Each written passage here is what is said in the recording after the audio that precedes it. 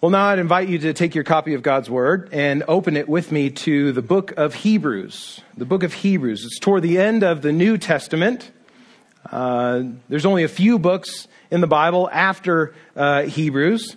Hebrews doesn't have an explicit author. We're not exactly sure who wrote the book. Some early Christian fathers and pastors and scholars thought that maybe Paul was the writer of this letter to the Hebrews, but he doesn't say so explicitly like he does in many of his other letters. So we don't have an explicit author. Some people think maybe Barnabas, Paul's missionary companion at one point, wrote Hebrews. Others think maybe that Luke, the gospel writer and the writer of Acts, perhaps wrote Hebrews. But what we do know about Hebrews is that it seems to be written to a predominantly Jewish Christian audience.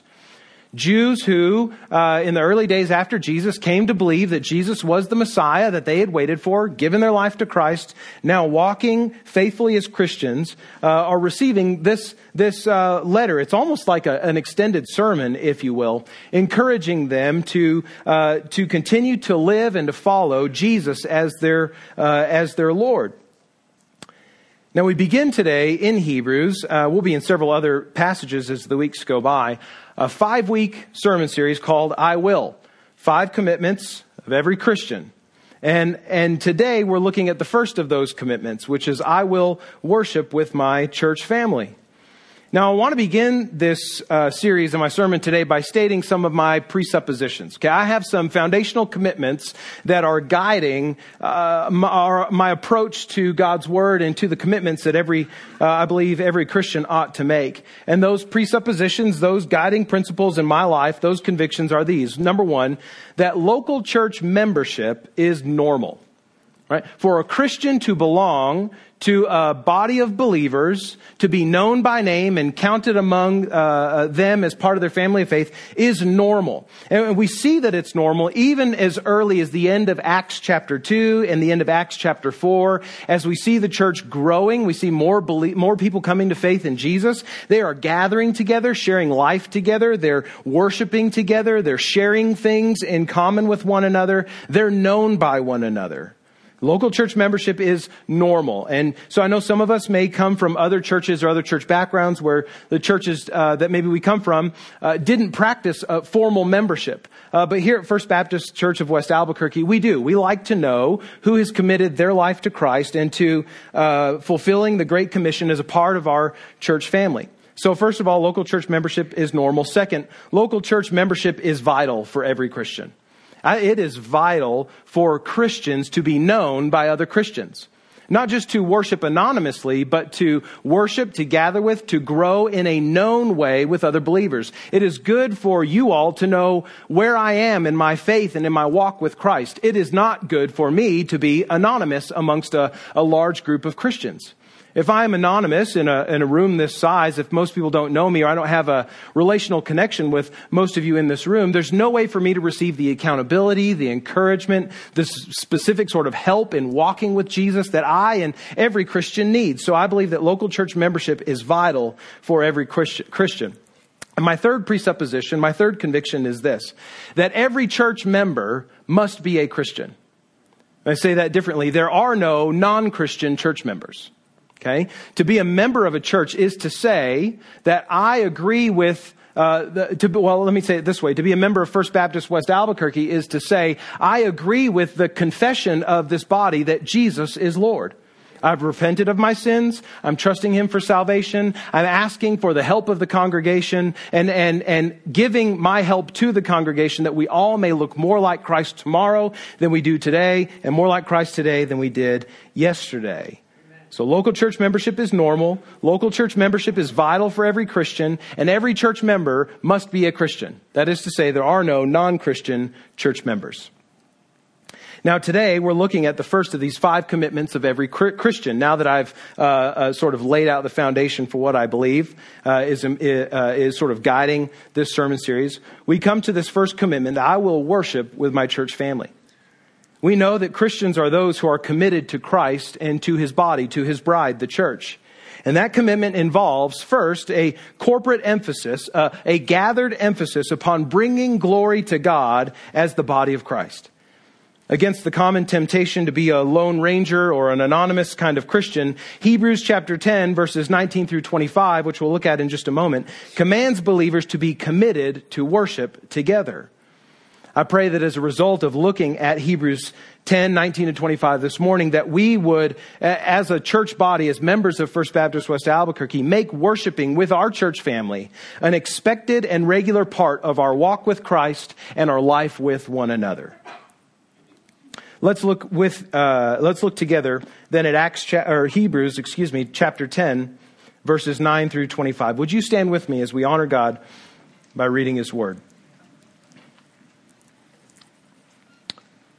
The author of Hebrews writes this: "Therefore, brothers, since we have confidence to enter the holy places by the blood of Jesus, by the new and living way that He opened for us through the curtain, that is, through His flesh, and since we have a great priest over the house of God, let us draw near with a true heart in full assurance of faith, with our hearts sprinkled clean from an evil conscience and our bodies washed with pure water.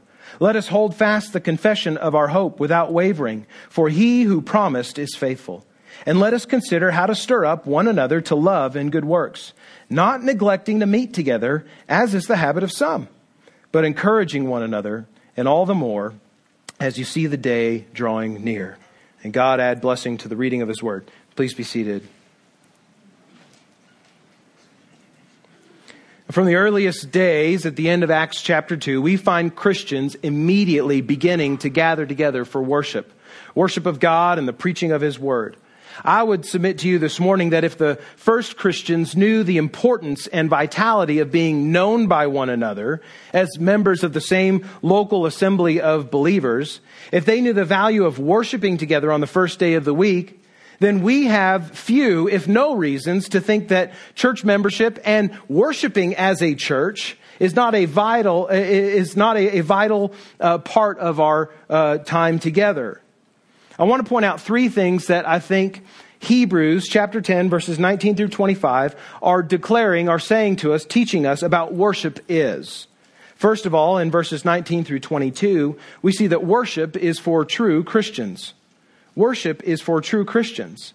In these verses, 19 through 22, the author of Hebrews, still unnamed, takes us back to the Old Testament pattern of worship in the tabernacle and in the temple. In these verses, the author of Hebrews, speaking to Jewish Christians, calls them to draw near in truth and in true faith. He does this by demonstrating how Jesus Christ, the Son of God, has brought about the fulfillment of the sacrificial system of worship which was given by God and practiced by Jews for centuries prior to Christ's coming. In that system, in that Old Testament system of worship, there was first a tent, we know it as the tabernacle, constructed by the Israelites during the wilderness wandering period under the leadership of Moses. And later there was a permanent temple located in Jerusalem where all of the formal and corporate worship of God would take place. The temple itself was segmented. Some of you are familiar with the architecture, the arrangement of the temple. There was an outer wall that enclosed a sort of inner court, and inside that temple court, all Jewish people, all people who were members of the nation of Israel, could enter into that court. In there was an altar for sacrificing sin offerings. There was a large basin of water where the priests would ceremonially wash themselves before entering into the temple itself. And then inside the temple, there were two different rooms. The first room was larger and kind of rectangular, about twice as long as it was wide. And in that larger room, only the priests from among the Jews could enter. The next room, beyond that first room, was smaller. It was a square room, just as wide as it was long. And it was separated from the first room by a large and very dense curtain. This inner room we know was called the Holy of Holies, or the Most Holy Place. It was the place where the Ark of the Covenant, that box overlaid with gold, with sculpted cherubim sitting on top, containing the tablets of the Ten Commandments and Aaron's staff and some jars of manna from the wilderness period. It's where the Ark of the Covenant resided, inside that Most Holy Place. In the Holy of Holies, the high priest could enter this room once and only once a year. So this one small room at the very back, if you will, of the temple was only ever occupied by a human being one time, one day out of each year.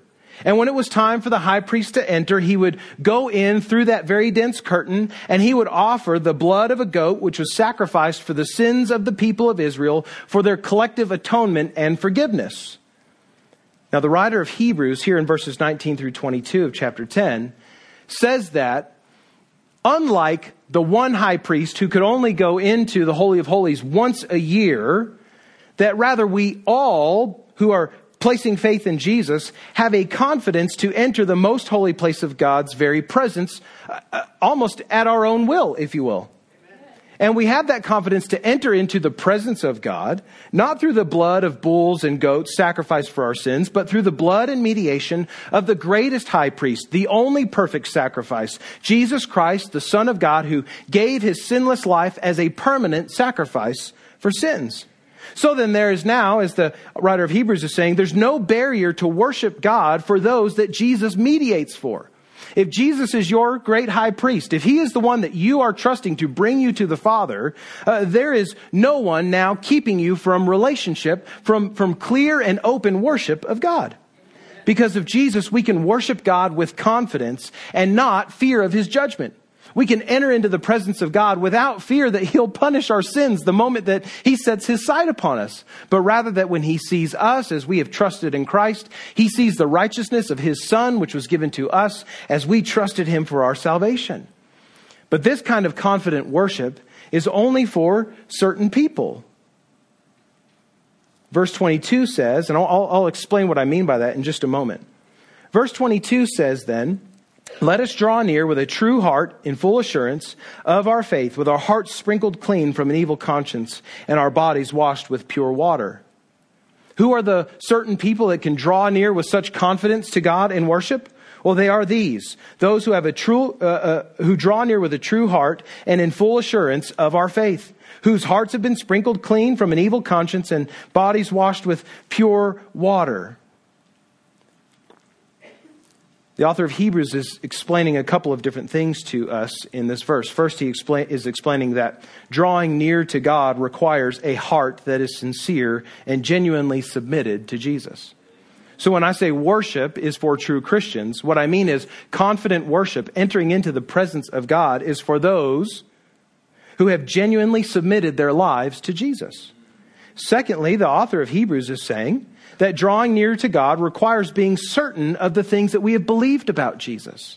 So it is not just merely believing the facts about Jesus and saying, yeah, I'll walk in that direction with Jesus. It is being totally certain of everything that the Bible says about Jesus, believing that Jesus is who he said he was, that he did what Scripture said he did for us, and totally giving our lives over to him.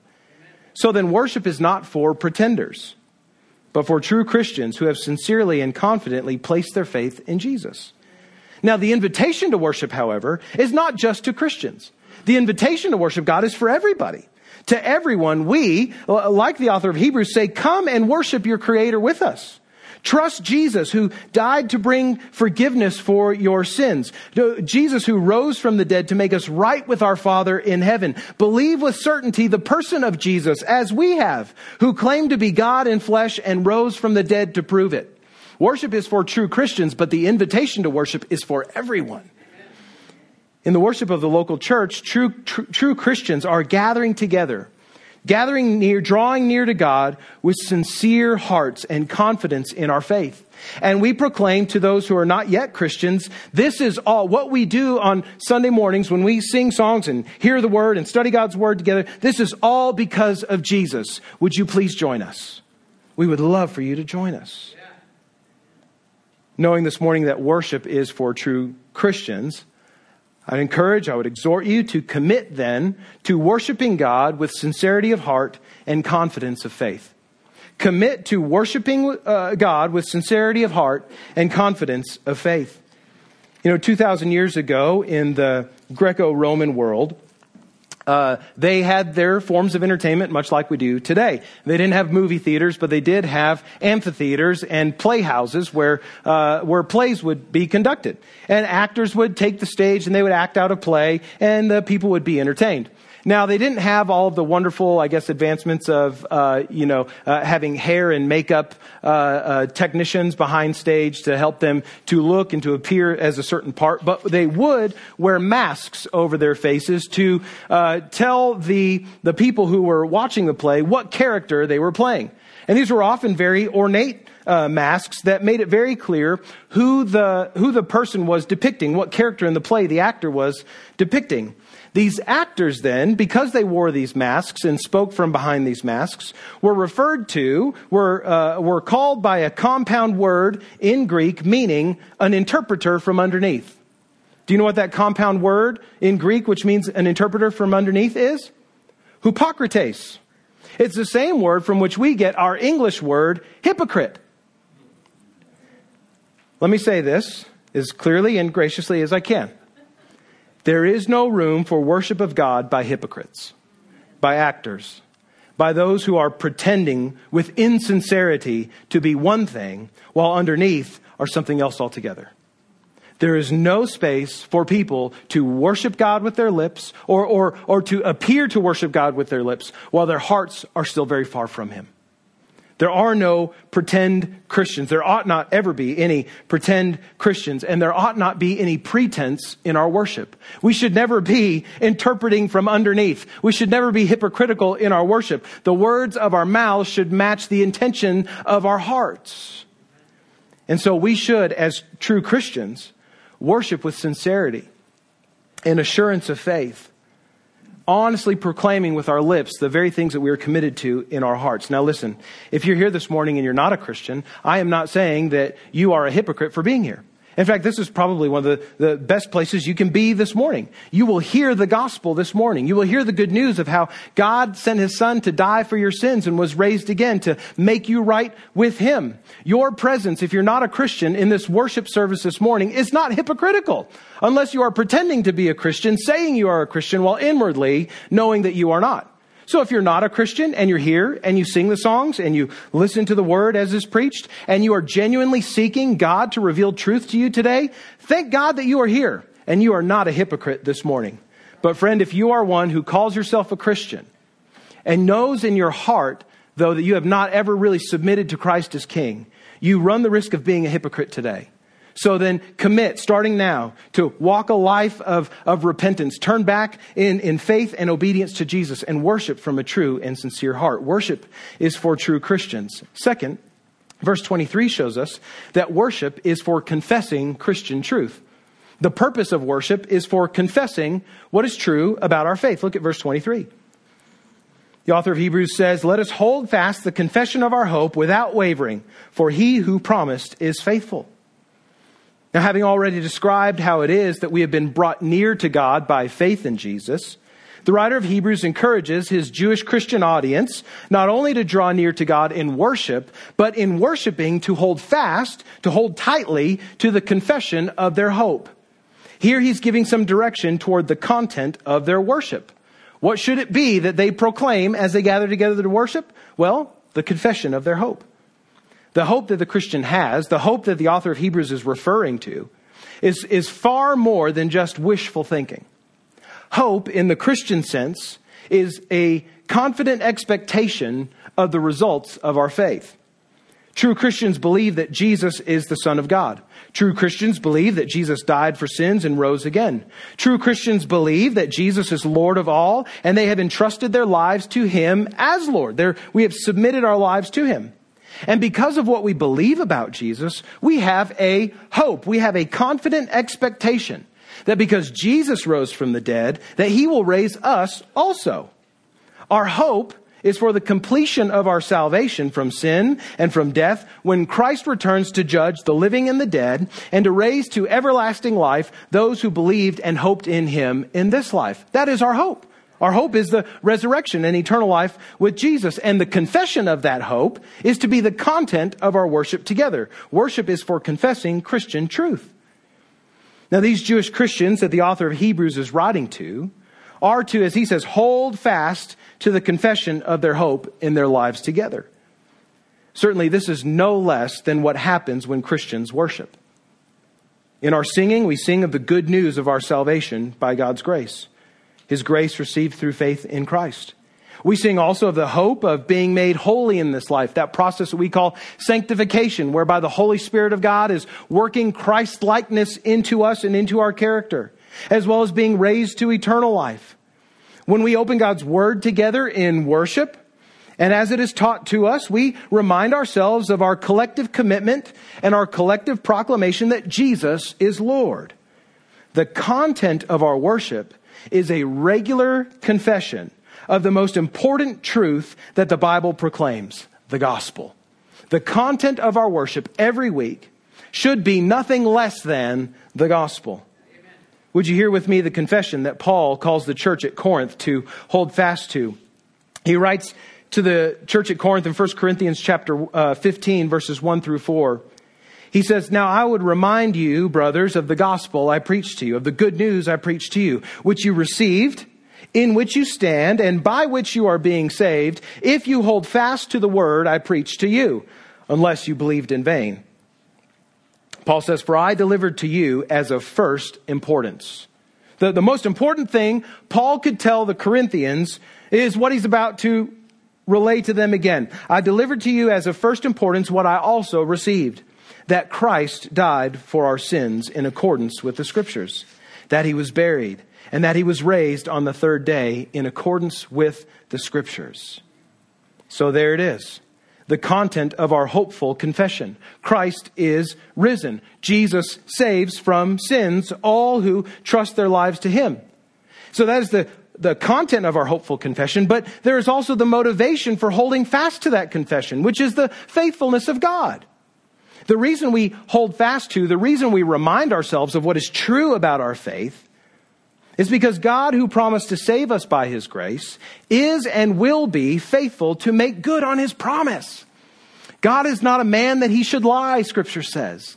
Every word that comes out of the mouth of God, every promise that He gives will come true. He will make good on it, including our salvation. And so we have the content of the confession of our hope, that Christ is risen, Jesus is Lord, our lives are given over to Him, we look forward to the resurrection and eternal life with Him. And then we have the motivation to make that confession each and every week, because God, who is faithful, will be faithful to bring about the results of what He has promised. God is trustworthy. And we can anchor our lives on the hope that God gives without ever wavering, because He has proved His faithfulness to save us, even as He raised His own Son from the grave. The greatest possible demonstration of His saving power and faithful love was His raising Jesus from the dead. Dear friend, there is no greater demonstration of God's love for you than in Christ's death and His resurrection from the grave to save you from sin. God is faithful to save, and His faithfulness motivates us to confess the hope of our salvation week after week after week after week after week. Worship is for confessing Christian truth, namely the gospel. So, Christian, member of First Baptist West Albuquerque, commit to making Christ and the gospel your consistent and confident declaration in corporate worship. Commit to making Jesus and the good news of how He has saved us from our sin your weekly, confident declaration and proclamation every week when we gather together to worship. I really enjoy, as part of my preparation week to week, Monday mornings. I know a lot of people don't like Monday mornings because the weekend's over, you got to go back to work. But Monday is a fun day for me.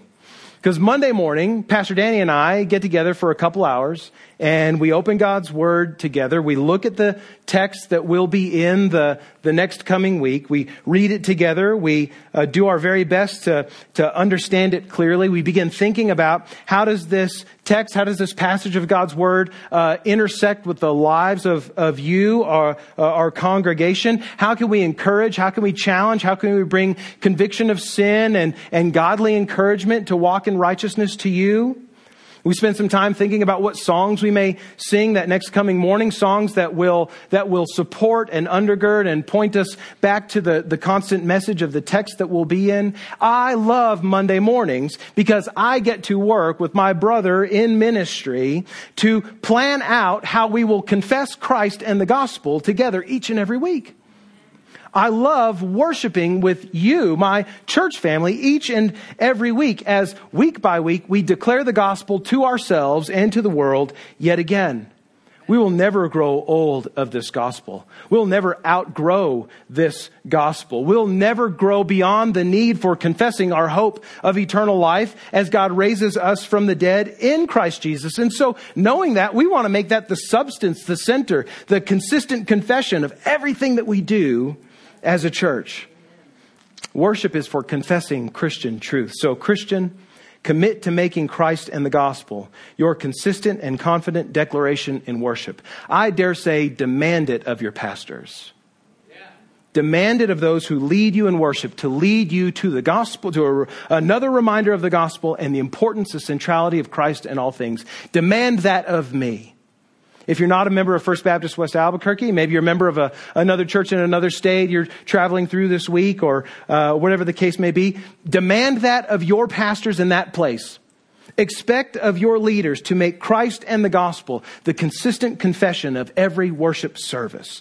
Now, I don't mean by that every worship service should be exactly the same. Right? We look at different passages of Scripture each and every week. We work through whole books of the Bible. Later this year, as we finish this series, we're going to be in the book of James. Earlier this year, we were in the book of Genesis. In the summer, we were in the Psalms. But week after week, even as we're understanding and looking at every passage of Scripture that we're looking at, we are seeing how it points us ultimately to Jesus and to the hope of salvation that we have by faith in Him. So commit to making Christ and the gospel your consistent declaration in worship, and demand it, expect it of those who are leading you in worship. Third and finally, we see in verses 24 and 25 that worship is for regular Christian encouragement. Worship is for regular Christian encouragement. The writer of Hebrews says, "Let us consider how to stir up one another to love and good works, not neglecting to meet together, as is the habit of some, but encouraging one another, and all the more as you see the day," that is, the final day of Christ's return, "as you see the day drawing near." Here in these last verses, the author of Hebrews exhorts, he encourages, he calls to commitment his Jewish Christian brothers and sisters to commit themselves to encourage one another intentionally, that means on purpose, and regularly toward love and good works. He says, let us consider how to stir up, how to spur on, how to provoke, how to stimulate, how to motivate one another to love, supreme love for God and sacrificial love for others, and to good works. Particularly, I think the good work of sharing the gospel, of declaring the hope that we have in Jesus with those who don't yet know Him. Christian worship is more than merely singing songs and learning what the Bible says. Christian worship goes a step further to say, given what we've learned from the Word and reminded ourselves about the gospel, then let's get about doing it. Christian worship goes a step further to say not just this is what we've learned, but it goes a step further to say this is what we must do. It goes a step further to say, here is what I'm going to do this week to love God and to love others more deeply.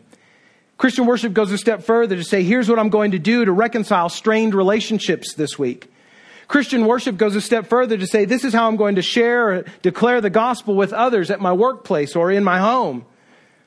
Christians who worship come to the right sort of conclusions to approach their brothers and sisters in faith to say, brother, out of having worshiped God and grown in faithfulness to Him, can I pray with you today about your hurts? Sister, can I encourage you to forgive your friend as God in Christ has forgiven you? The result of Christian worship, of encouraging one another, is to gather together to say to one another, fellow Christians, brothers and sisters, members of our faith family, we must not be content to merely consume content. We must not be complacent to be consumers in church. We must not be complacent to be entertained in worship, but to pour out our lives in love for one another, to serve other believers, to strive, to work, to fight, to be more ready and to be more bold with the message of Jesus when we leave this place. So worship is not just something to do on Sunday morning. Worship is a part of the heartbeat, the rhythm, the inhaling and exhaling of the Christian life as we come together to hear from God's word and to encourage one another to live it out. Worship is for spurring one another on this way. But it cannot happen with any consistency if Christians neglect to meet regularly. This is what we read in verse 25. We read this warning that the author of Hebrews gives, not neglecting to meet together, as is the habit of some, but encouraging one another, and all the more as you see the day drawing near. See, it would seem that some Christians, even in the earliest years of Christianity, were already finding better things to do than to meet with other Christians for worship and encouragement in Christ week after week. I ask in the most ironic of tones, can you imagine such a thing? Christians finding better things to do than to meet together to worship Christ, to confess their faith, and to equip one another to be more effective gospel witnesses? Could this really be happening? And yet we know that it's true not just for the recipients of this letter to the Hebrews, but it's true even in our church context today. There are Christians who find better things to do on Sunday morning than worship with other Christians, to be encouraged by God's word, to be edified by it, and then to encourage one another to love God and share the gospel more. The phrase, preaching to the choir, today wish I had one. We should get some chairs up here. Every now and then I'd like to turn around and preach to the choir. The phrase preaching to the choir implies that someone is trying to convince an audience of a truth of which they are already convinced and committed. I trust that your presence here this morning communicates to me and to everyone else that you're already convinced and committed of the priority of worshiping with other Christians every week. I trust this morning, by and large, that I am preaching to the choir. Okay? All the same, we have seen over the last several years in churches all across North America and in the West, a decline in what we would call regular church attendance.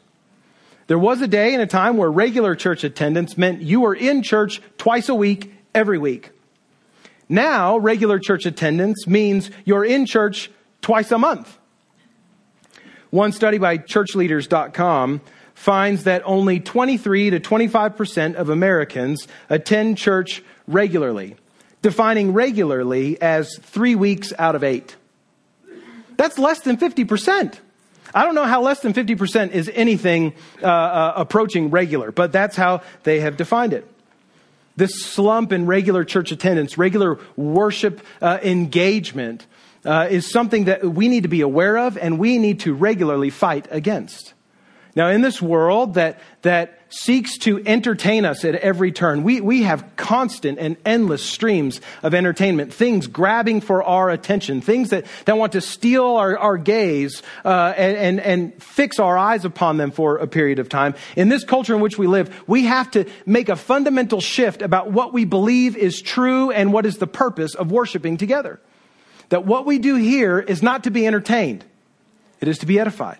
It is not to consume content, but to become those who are pouring out our lives in love and service to God and to others, getting the gospel to those who have not yet trusted Jesus yet. Our worship week to week is not like going to the movie theater to watch Saving Private Ryan or Toy Story 4 or whatever is showing. Saving Private Ryan was like 30 years ago. Whatever happens to be showing at the local Cineplex, right? That's not what we're doing. And that's not what I'm trying to do. I don't want to entertain you, neither does Pastor Danny, every week as we lead you in worship. Because I know that there are far better sources of entertainment. There are far funnier jokes and far better looking people to set your eyes upon than me every week. But that's not my goal. I don't want to entertain you. I want to lead us all, myself included, to be more like Christ, more ready to share the gospel with Jesus tomorrow morning as we go to work and send our kids to school and volunteer in classrooms and with different organizations. That's why we're here. This is not a movie theater. This is the war room. Right? This is where we're strategizing, where we're getting our thoughts together for how we are going to strategically take the gospel to the places it has not gone yet. This is a place where we gather together. It's like the locker room after a tough game where we watch some film and we think about what went well and what went poorly and how we can be edified by our chief shepherd and head coach, Jesus Christ. We're not here to be entertained. We're here to be made ready to share the gospel, to be ambassadors for Jesus Christ, Monday through Saturday. Having said that, My final exhortation to you this morning is to make a commitment.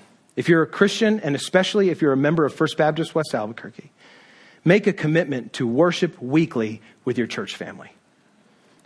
Make a commitment to worship weekly with your church family, knowing that worship is for true Christians, and that worship is for confessing Christian truth, and that worship is for regular Christian encouragement. Make this commitment to worship weekly with your church family. There should be no question about what you're going to do next Sunday morning from the hours of 9 and 12 o'clock, right? In our home, that commitment's already made, right? We've already blocked off Sunday morning from here until Jesus comes, okay? We have a commitment. We know what we're doing. We know where we're going to be. Sunday morning worship is a Saturday night decision, some have said. I don't think it's a Saturday night decision. I think it's an everyday decision. Every day you have to prioritize and to know that come Sunday, I'm going to worship with my faith family because I need encouragement, and there are others in my church family who need encouragement from me. And we all together need to remind ourselves of the gospel that has saved us. There's a rising trend that is communicated in a 4-letter acronym called FOMO. FOMO stands for fear of missing out. Some of you know what that is. It is illustrated or most commonly seen among people on social media. And it's not just younger people, it's older people too, who are on social media and they see their friends living, different kinds of lives and being involved in this thing or that thing and taking picture of their food at this or that restaurant or whatever. And yet they're not with their friends at those experiences. And so they're watching on social media their other friends living these lives that they wish that they could live. And all of a sudden they have this just overcoming fear of missing out on life. Oh, Freddie's over in Italy again. I'm just missing out. I've never been to Italy and I'm missing out on something. So-and-so went to that movie yesterday, but they didn't invite me. I'm missing out on something.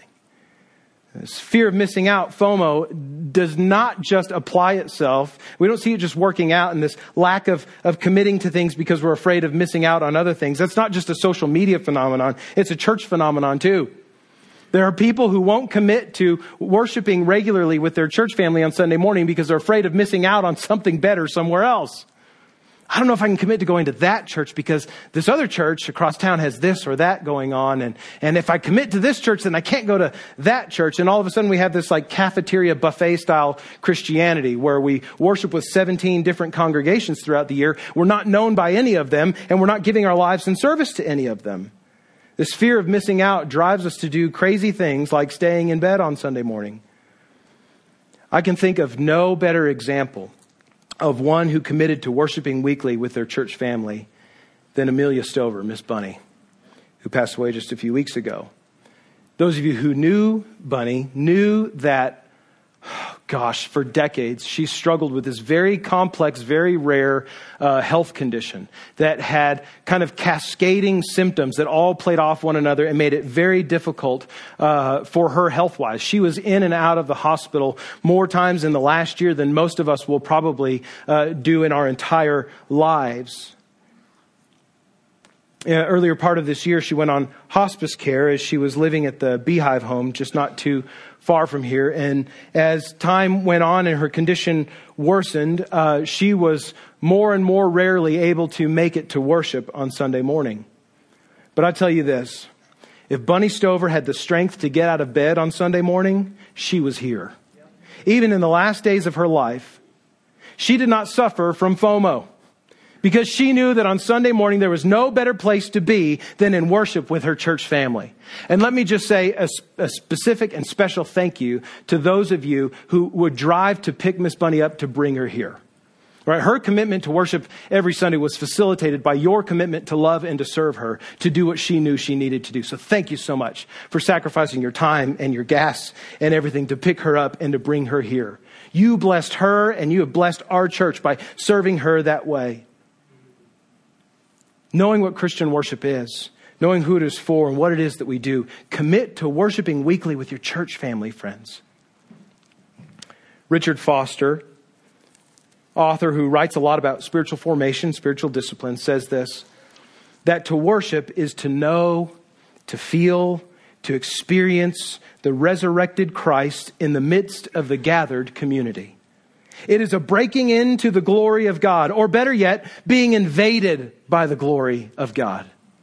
If that is true of Christian worship, there's no better place to be than with your church family worshiping every Sunday morning. Friends and fellow members of this church family, I pray that our time in Hebrews 10 this morning has not been guilt-inducing, but rather spiritually reorienting.